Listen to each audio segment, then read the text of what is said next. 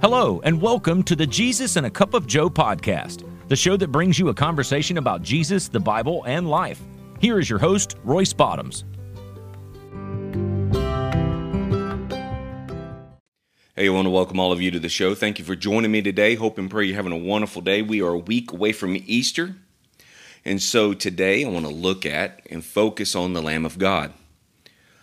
So if you have your Bible, I'm going to read from Genesis 22:8. We're going to look at John chapter 1, verse 29 and 36, and then 1 Peter 1:19. Throughout the scriptures, we've always been called sheep. It's kind of a derogatory term because we often did not understand what it means. But we do know that we have a good shepherd in the Bible. His name is Jesus Christ. And in the Old Testament, we see stories about the lambs. And one in particular is a lamb being sacrificed. And it would be the offering for the people for the forgiveness of their sins. And they would lay their hands upon this lamb and place their sins upon it and offer it to God and pray as a payment for their sin. Now, Genesis 22:8, this is where Isaac and Abraham are going up on the mountain because Jesus has called out to Abraham and said, I want you to bring Isaac up on this mountain and sacrifice him to me. And now, any of us who are parents would think to ourselves, this is an impossible task that you're asking. But Abraham was very faithful. He was very true, so he followed exactly what God said. And so when we look at this scripture in Genesis, I'm going to pick it up just right before verse 8, and it says, the fire and wood is here, Isaac said, but where is the lamb for the burnt offering? Verse 8, Abraham answered, God himself will provide the lamb for the burnt offering, my son. And the two of them went together. So here we are in Genesis, and we're talking about the lamb. We're talking about the perfect sacrifice.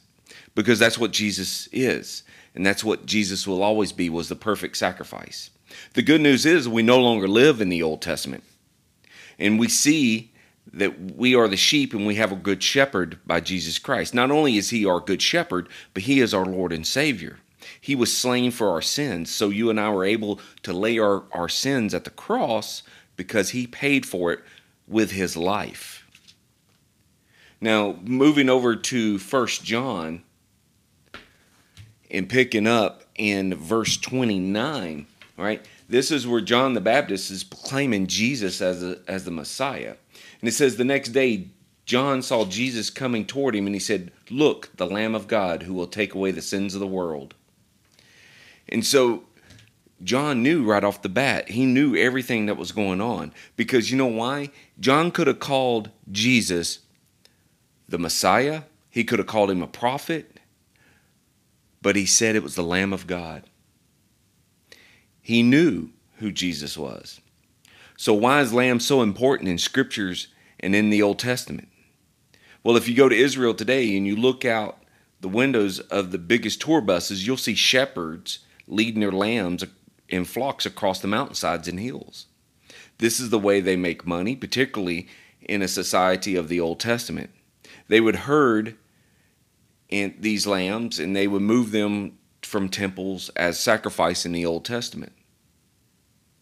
So as we're looking at that, and then we go over to John 1:36, and it says this is where the first disciples start following Jesus, and it says the next day John, who was there again with the two disciples, and when he saw Jesus passing by, he said, "Look, the Lamb of God." So Jesus was the perfect sacrifice. He was the perfect spotless lamb to go to the cross to take on everything that you and I have as sin upon us, so he can make a way for us to have a relationship with God. Because before that, you would take, in the Old Testament, you would take and lay your hands upon a lamb, upon a sheep, and they would take it and offer it as a sacrifice through the temple, through the priests. And back then there was large tents, large temples and tents with the large veils or the curtains. And that was the most holy of holy places. And that's where everything would occur. So you would be on the outside of the tent, and the priest would be on the inside praying in your behalf. But all of that changed when Jesus went to the cross, when he went to Calvary. All of that changed. And then there was no more of us going to a priest. It was us going directly to Jesus and talking with Jesus, because he was making a way so we could have that relationship back with God. So in 1 Peter 1:19, it says, "But the precious blood of Christ, a lamb without blemish or defect." Precious blood of Christ, a lamb without blemish or defect. Jesus is perfect. And he's made a way for you and I. And because of that, we're able to celebrate Easter. We're able to celebrate and to tell people about our salvation. To be able to tell people how Jesus saved our soul. And now, if you're listening to the podcast, and this is your first time ever, first and foremost, welcome. But you can have a way today to claim Jesus as your Savior.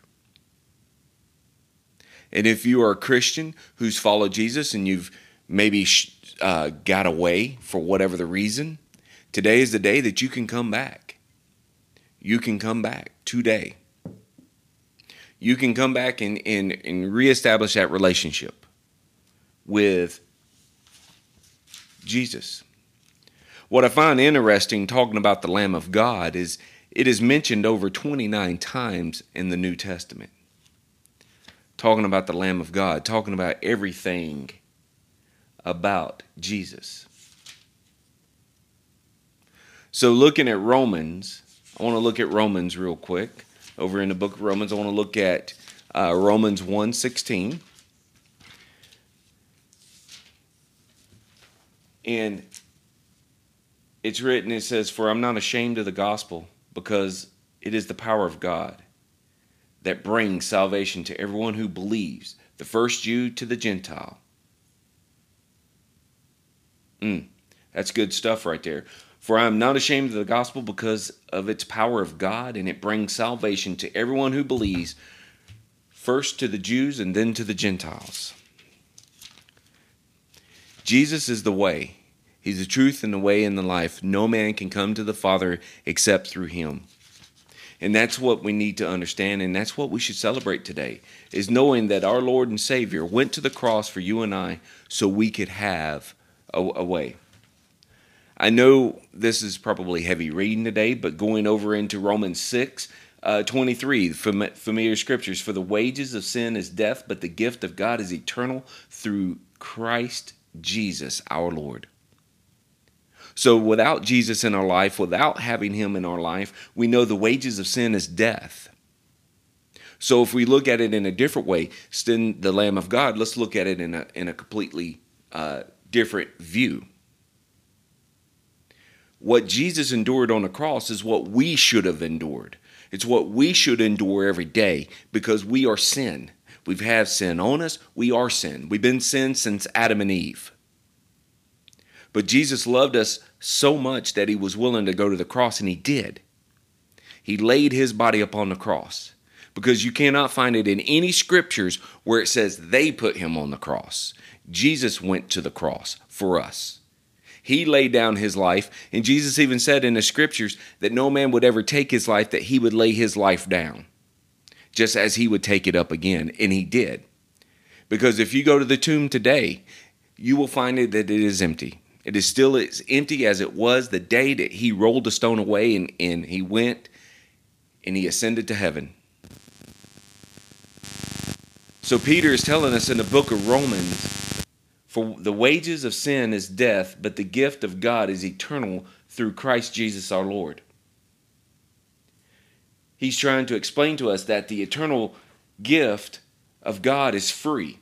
And it is a gift, and it's not something that we earn. It's not something that we have to pay back.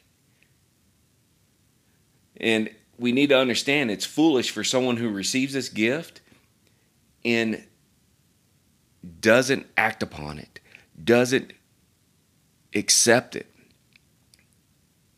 Because salvation is free. It's been paid for. It was paid by a ultimate payment. A payment that is so large that you and I will never understand how large of a payment that was.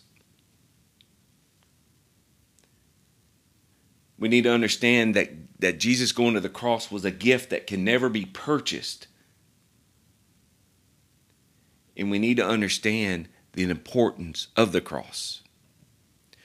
So as I said at the beginning, next week is Easter. We're getting ready to celebrate Easter, which is my favorite time of the year because it is the resurrection. It is the time that we celebrate the resurrection of my Lord and Savior, your Lord and Savior, Jesus. So as you get ready to prepare, because today is Passover, as you get ready to prepare for Easter, think about everything that was bought and paid for. Think about all the sacrifice that went in to allow us to have a relationship with God. It's more than any human could ever fathom. Jesus going to the cross, being portrayed, being whipped, beaten, being denied. But he stayed upon the cross because of the love that he has for you and I. That's exciting. That is something to get pumped up and get excited about. So I hope and pray that you guys have a wonderful Easter. And I hope and pray if you're listening to this podcast and you want to know more about Jesus, reach out to me. Reach out through my social media pages. Reach out at JesusandACupOfJoe.com. Reach out on our Facebook, our Instagram, and Twitter. You can also reach out through this podcast. There is a message button that you can message me. I will be more than happy to talk with you. And I understand as we get ready to celebrate this wonderful holiday, that it's more than just Easter eggs and Easter baskets. It's about the celebration of the resurrection of our Lord and Savior. It's about understanding the greatest gift that was ever given to us. The greatest gift that was never has been asked for repayment. So I want to thank all of you today for listening and taking the time to listen to this podcast. And thank you for supporting this podcast and this ministry. If it wasn't for listeners like you, I wouldn't get to do what I enjoy doing. So as I get ready to close today, I pray that you guys just have a wonderful day and a happy Easter. And you always start your day with Jesus and a Cup of Joe. God bless.